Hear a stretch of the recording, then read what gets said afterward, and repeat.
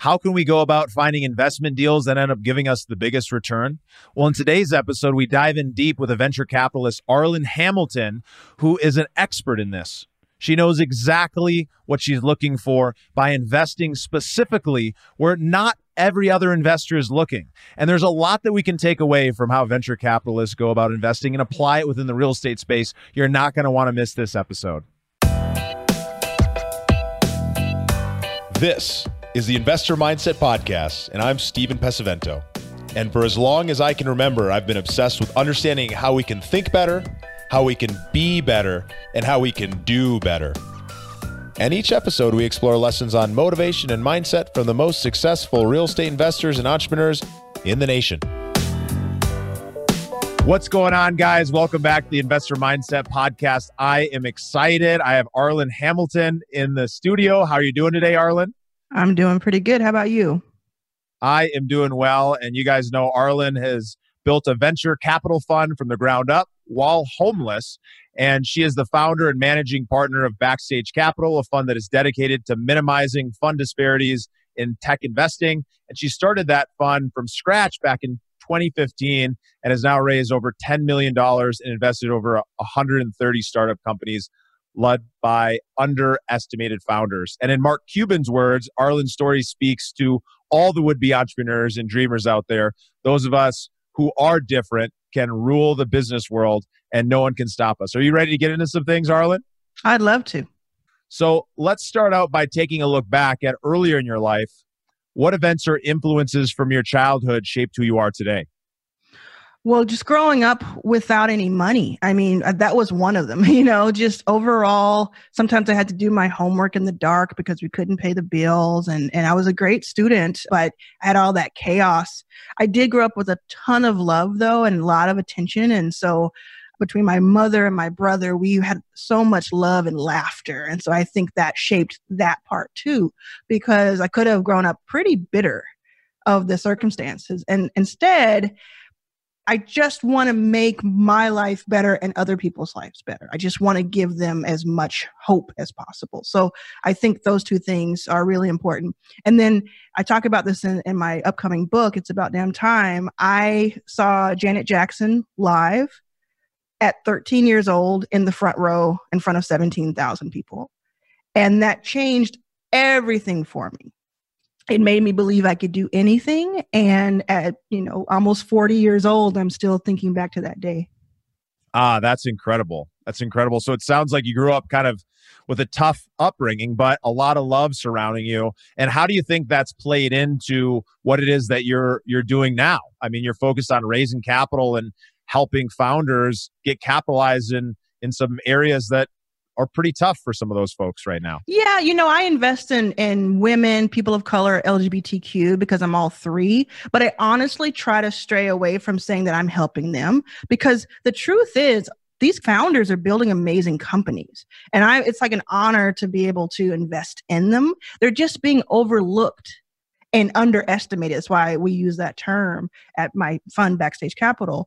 So it really is, yes, some of them have had hardships like I have, but it's more about like knowing my potential and knowing their potential and not being overlooked and thinking, wow, that's just a really distressed asset class. It's like it's undervalued. And if we can unlock that potential, there's a lot of ROI that could come from it.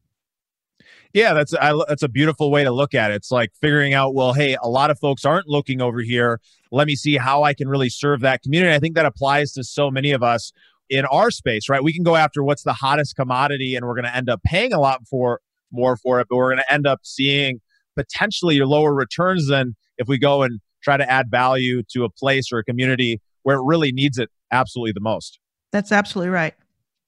So tell us a little bit about your story, because I think it's one that's really inspiring to anybody who's trying to start anything.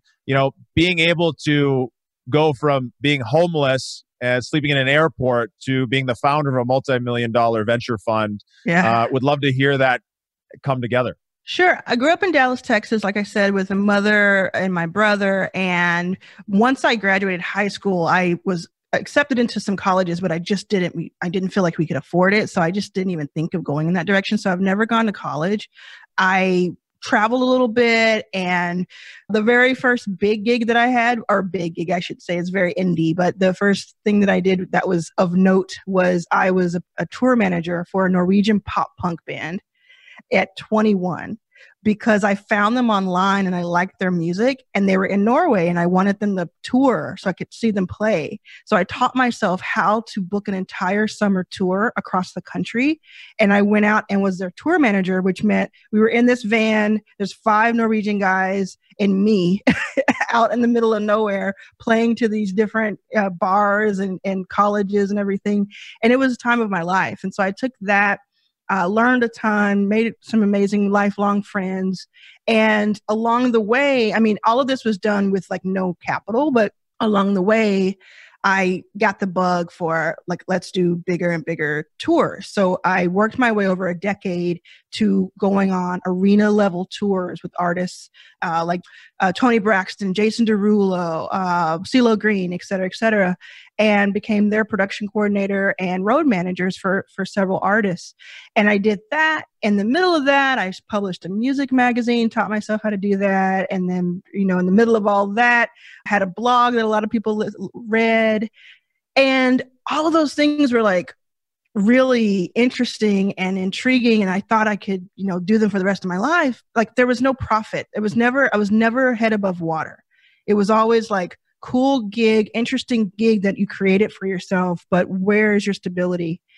And at a point in my early 30s, it got so bad that I was living out of a hotel room sharing with my mom, who was in her 60s, out of Pearland, Texas. And it was just like, you have these moments, you're like, how did I get here? Why am I in this position right now? And what can I do to get myself out of it? So I had just started learning about startups right around that time, right about 2011. And because I understood what Airbnb was, because I applied to be like a customer service agent and I didn't get it. Fun fact, one of their executives became one of my employees years later. So it all worked out, right? But I was like intrigued by these startups and these little investments that people like Ashton Kutcher were making. I was like, why is Ashton Kutcher making an investment in Silicon Valley? What is that? What does it all mean? So I did more research. I was going to start a company, and it was going to be a tech company in Silicon Valley, and that was going to be the next thing that I did. While I was researching investors, I learned a really ridiculous statistic that I think all of your listeners will agree is kind of weird and crazy in some cases. 90% or more of all venture capital funding that goes to startups goes to white men. And white men make up 30% or so of the population of the country. So that's just like outsized and weird, right? So I was like, that stopped me in my tracks. And I said, that is really odd. And it's unfair. Yes, I'm a gay Black woman. I'm from the South.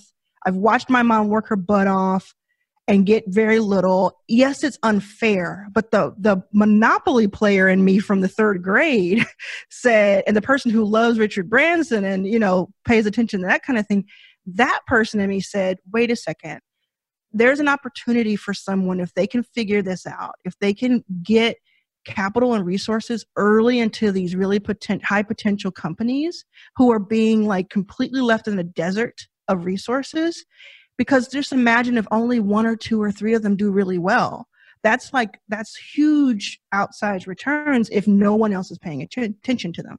So I changed my tack to let me go ahead and try to raise a fund to invest in all of these companies that I have been knowing or finding over time. And I did both. For 4 years, I tried to raise money, could not get anyone to say yes to that. I had a few connections to people, but there was no real network in the tech world or in the investment world. And so you were working at this for many, many years, before you started actually getting traction. You were, grinding away and still not seeing it work out. Why not just give up right then? Man, I tell you, when I was sleeping on the floor of the airport, the San Francisco airport in 2015, after having nobody say yes in 4 years, I thought about it. It definitely was one of my lowest points ever. But I have to say that I knew I was right about this. Like, I knew that the fund itself had to exist in the world. And that not only was I'm probably going to make a lot of money in my future, like for the rest of my life, if I got this right, but the people I would be impacting would go on to do amazing things. And that sort of legacy was really important. And I just said, if I stop, then it doesn't exist in the world and no one's listening to me. I'm trying to get other people to do it. They're not doing it. I got to keep going. And I don't know how long I would have been able to survive under those circumstances had it not been for that first angel investor that came in September 2015 and said, I'm going to give you a chance. It was a woman named Susan in San Francisco. And she said, I'm going to give you a chance. And she gave me my first like seed money and my first investment money and kind of backed me at the table. It's funny how sometimes all it takes, I mean, you can be grinding away for 4 years and it's just you're one step away from success, but you never know what step that is going to be. And this person believed in you because you were authentic. You were clearly driving down this road saying, hey, I believe that this is going to be something that's really going to be powerful. I'm not going to give up. And then that person finally believes in you and boom, you're off to the races. And I imagine it got easier to raise capital once you had that first person. We call it that law of the first deal. Once you get a little bit momentum, things really start moving forward. Maybe not always as fast as you want them to, but it gets easier from there. I'd have to say, honestly, I don't think it got super easy, but what did happen was that all I needed was that confidence check, as it were, and my whole outlook on it changed. So it didn't get like the outside forces and circumstances didn't necessarily get easier for me, although I did start meeting more and more people. But my way of like, I'm going to, give me one and I can do 100. It's just the way it is. And that's how I've always been. And so that really just there was no turning back after that. And she did introduce me to my second investor, and my second investor introduced me to my third investor. And then after that, it was like, it was like starting from scratch over and over again, but with a brand new sense of I can do this. Well, it's like all of a sudden you've proven the model. You've got some belief. You had like made up belief that, oh, this is an opportunity. I believe that I can do it because I'm stealing someone else's belief that they've done it. I'm seeing these examples and I'm saying, hey, I'm going to take on that, what they've got. But then it works. And you got one person in, and then you get another, and it starts building on itself. And so I think it's such a good reminder to the listeners that sometimes it feels like you just want to give up. And sometimes it feels like it's never going to work, but then it does. So what would you want to share with folks about how to keep going when they're kind of up against really difficult situations or tough odds that you learned from sticking with it? I'd say remember why you're doing something. I mean, that's fundamental, is make sure you're doing you're going towards the thing that you really want to happen instead of what you think outside forces are expecting of you, and have that as like really your North Star. And if it is, what I did, one of the things I did was I wrote my own headlines ahead of time. So I wrote out what it is I wanted to, what the world was going to say about me in however many years. And I did this I had a draft in my email where I typed out literal headlines. And one of those headlines, and I talk about this in the book, one of those headlines was, Arlan Hamilton invests in 100 companies by 2020. And I wrote that 2014, 2015 while I was on food stamps. And part of that, I was off of food stamps because I didn't have any more food stamps left, right? But so if you think about it, that was like almost insane to say. It was almost like I was completely out of my mind to say it. Well, guess what? I invested in my 100th company in 2018. So I did it a year and a half early because I had that North Star of this is what I want the world to know about me, or to what's out in the world about me is this. And you started walking towards that. Clear vision, clear purpose ends up leading you to being able to do some amazing results. So again, you guys, you definitely want to check out the book. It's called It's About Damn Time. That's right. And you're definitely going to want to get out and read this because it's something different than what you're going to normally read from a real estate investing perspective. But you're going to be able to apply these same mindset, strategies, and beliefs in your business the same way Arlan was able to in hers. Not only that, plus the inspiration that's going to come along with it. So tell me kind of what's your mindset on investing and how do you think about going out and making investments on behalf of your LPs?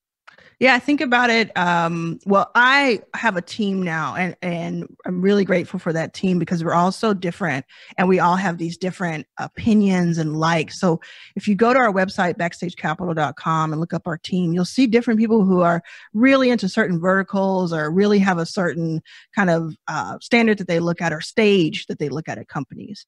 I have made it almost by design. I'm always going to really enjoy seed stage companies, and I'm going to look at it from the lens of their founders first, while others on my team will look at other things on my behalf. So I am constantly as well looking for, I'm pattern matching just like most investors do, but I'm pattern matching from a gay Black woman's body. So it's like our purview. So that's what I'm seeing is like, I'm seeing what other investors may see as, wow, can a woman who has children run a company? These are questions that have been asked of women. I know it sounds weird to some guys who may be listening, like, why would they even just ask that question? It's silly, but it does get asked because some people just don't know better.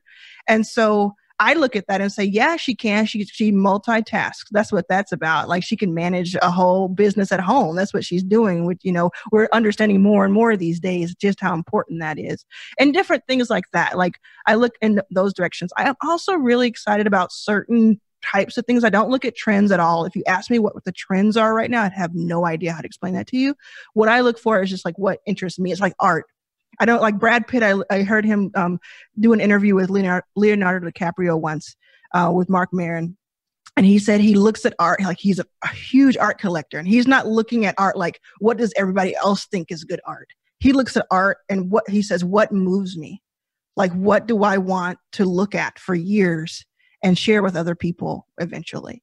And that's what I think about when I think of companies and the types of companies. So I, for instance, am really excited about any company that is doing something that like really respects and gives dignity to people over 65. And I don't just mean caretaking, which we do have in our portfolio, Care Academy. I also mean, if you think about, there's someone in everybody's life or yourself, who's over 65, but may have been sort of discarded by people as like, oh, they're getting older. They don't know about tech. It's also like commercials that are like making fun of people if they're older and using tech. Like, my mom is 71 and she can out tech me any day. And not only that, she is a higher consumer of tech than I am, because she was coding in her 20s and 30s because more women were coding in the 70s and the 60s or in the 70s than do today. So all of these things, like, we just sort of discount this huge group of people without even thinking about the fact that they're still 10, 20, 30 years and most of them. And that's a lot of value as both consumers and creators in the ecosystem. So I'm looking for companies, for instance, that are like deep into that. I'm also really excited about companies that help you be your own boss. That's a simple way of saying it. Like, companies that help you do your own thing. Like, I have an online course and I use Teachable for that online course.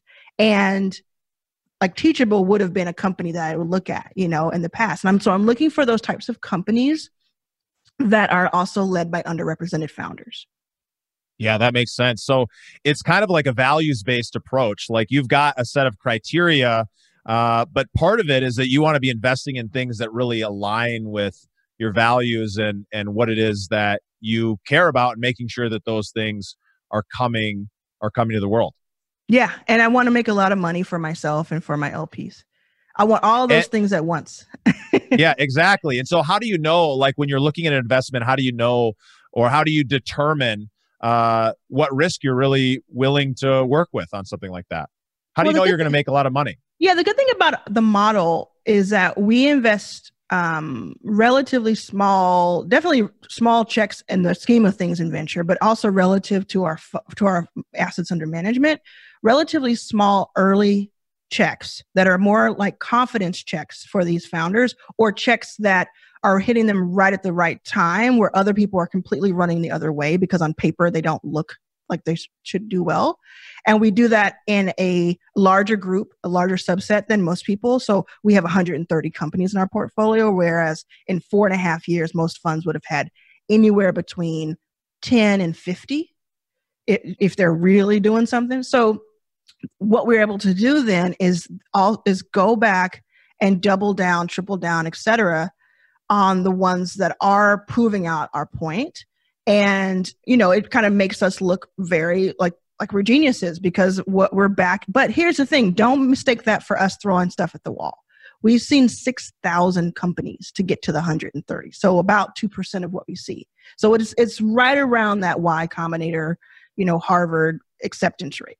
But because we are willing to be very early and to cast a wide net, and to also, we put so many of our sweat equity resources into these companies that have small checks from us. Most investors think we're crazy, but you think about over years and years and years, your highest performing founders are going to come back to you over and over again. And they're going to give you the better terms. They're going to give you the earlier terms. They're going to introduce you to the highest performing founders they know. And over time, that social equity that we've raised really starts to pay off. So now we're seeing that. I'll give you an example. There's a company called Curl Mix in our portfolio. Now we have companies that are like deep tech companies and B2B, fintech, all sorts of things, right? But we also have beauty products. So there's a company in our portfolio called Curl Mix. They were doing less than $10,000 per month in monthly revenue when I met them, mixing hair products out of their kitchen. That was 2017, March. We put $25,000 behind them. We also advised them a lot and connected them to one of our best mentors that we have in our network. They now had their first $1 million month, April of last year, and they've done about $6 million total since 2017. They turned down $400,000 on Shark Tank because they were doing so well and they thought that they were undervalued.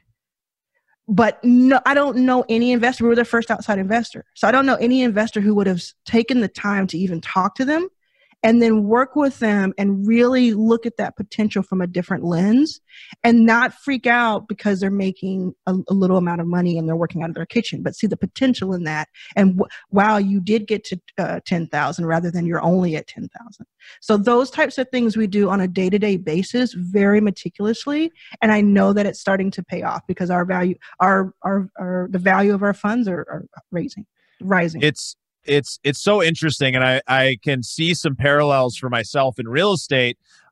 It's different in the sense that what you're really doing is you're going out and you're building a lot of relationships, you're reviewing a lot of deals, and then you're making some small bets early on, and you're testing. And by making those small test bets, you're getting to build some really great rapport and connection with those people, and you get on the inside. And then when it's really time, you're able to make a big bet on a company because you've really got the information. So the parallel here for all the real estate investors is get to know your market.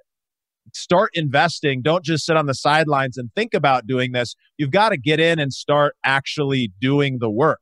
And then through the process, you're going to start to see opportunities that you wouldn't have ever seen before if you weren't actually in the market, working with the population, buying the properties and doing those things. So I think that's a great analogy from an outside perspective of why it's so important to actually be in there and working with these folks. And, for you to be able to take that trust and take a company from $10,000 a month to $1 million and be a part of that growth is absolutely incredible. So tell me this, why have you succeeded when so many others in your industry have given up or failed?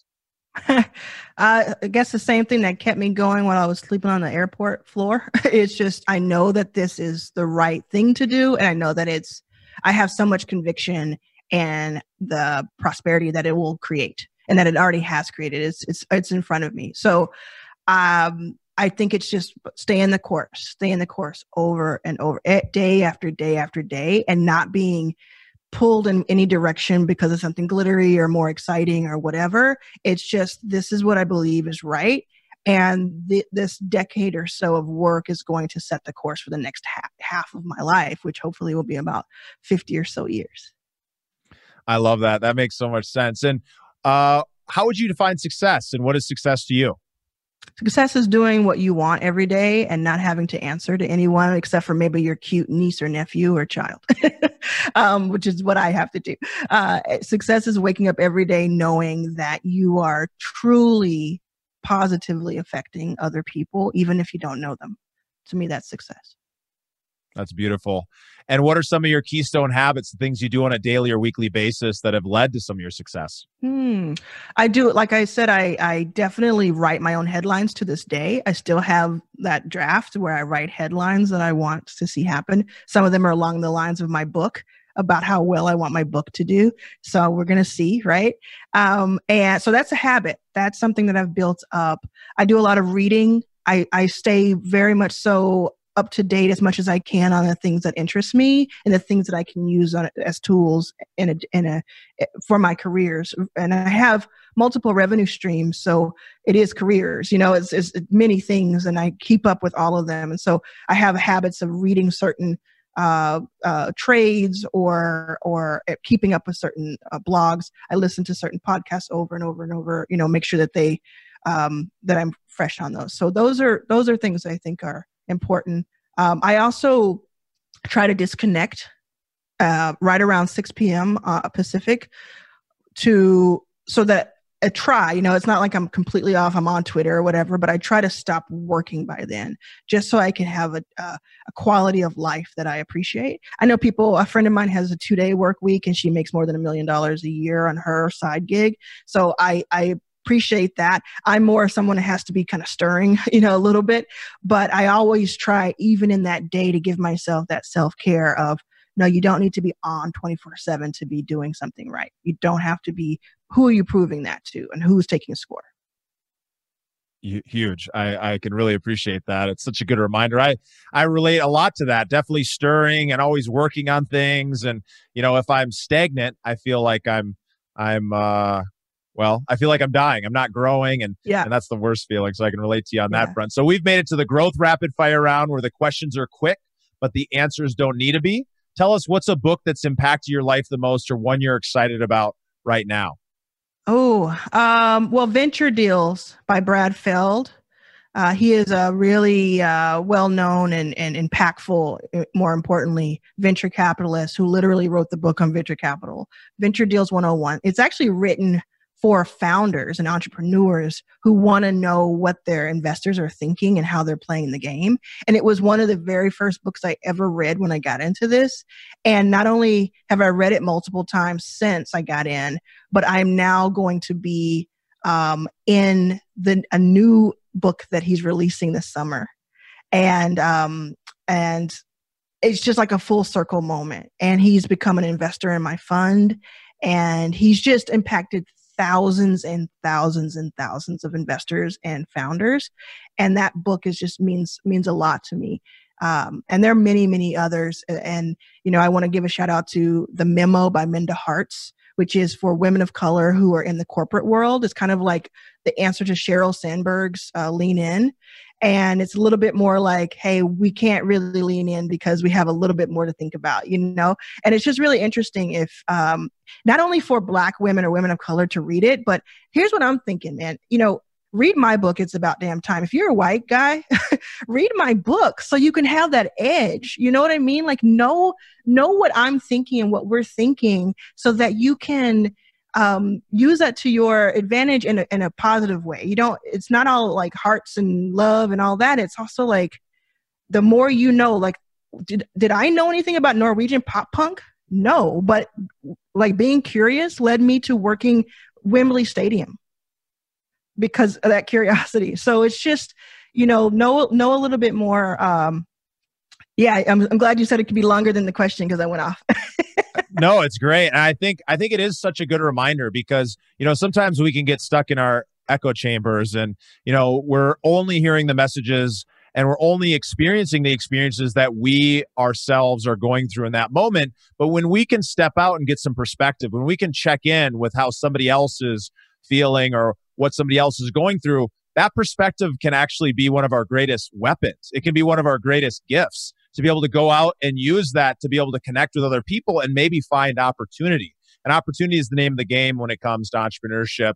And at the end of the day, it's much better for us to be able to go and know what somebody else is going through and frankly have the empathy to be able to say, hey, wow, your experience is different than mine. Yeah. And I mean, one more thing on that. Just imagine, like, I don't know what type of person you are, what kind of real estate each individual does, but just imagine knowing a little bit more about your buyer or knowing a little bit more about, where they're coming from and being able to just reference a sentence or something. It's just like, it's like really interesting knowledge to have. Instant rapport when you can actually show that you understand, even if you don't fully feel it, but you can recognize that that's something that somebody's going through. So from an inspiration standpoint, what impact have mentors made on your life, and how do you look at going out and finding great mentors? I feel like my mentors have been not necessarily in the room with me, because a lot of times I felt like I was an island just because of my proximity and resources. But I would listen to people. Like I would read Brad Feld's book. I'd read Richard Branson's book. I would have Oprah in my ear listening to her audio books. And to me, they are Will Smith. I must have watched that video where he talks about grit and determination a million times when I was poor.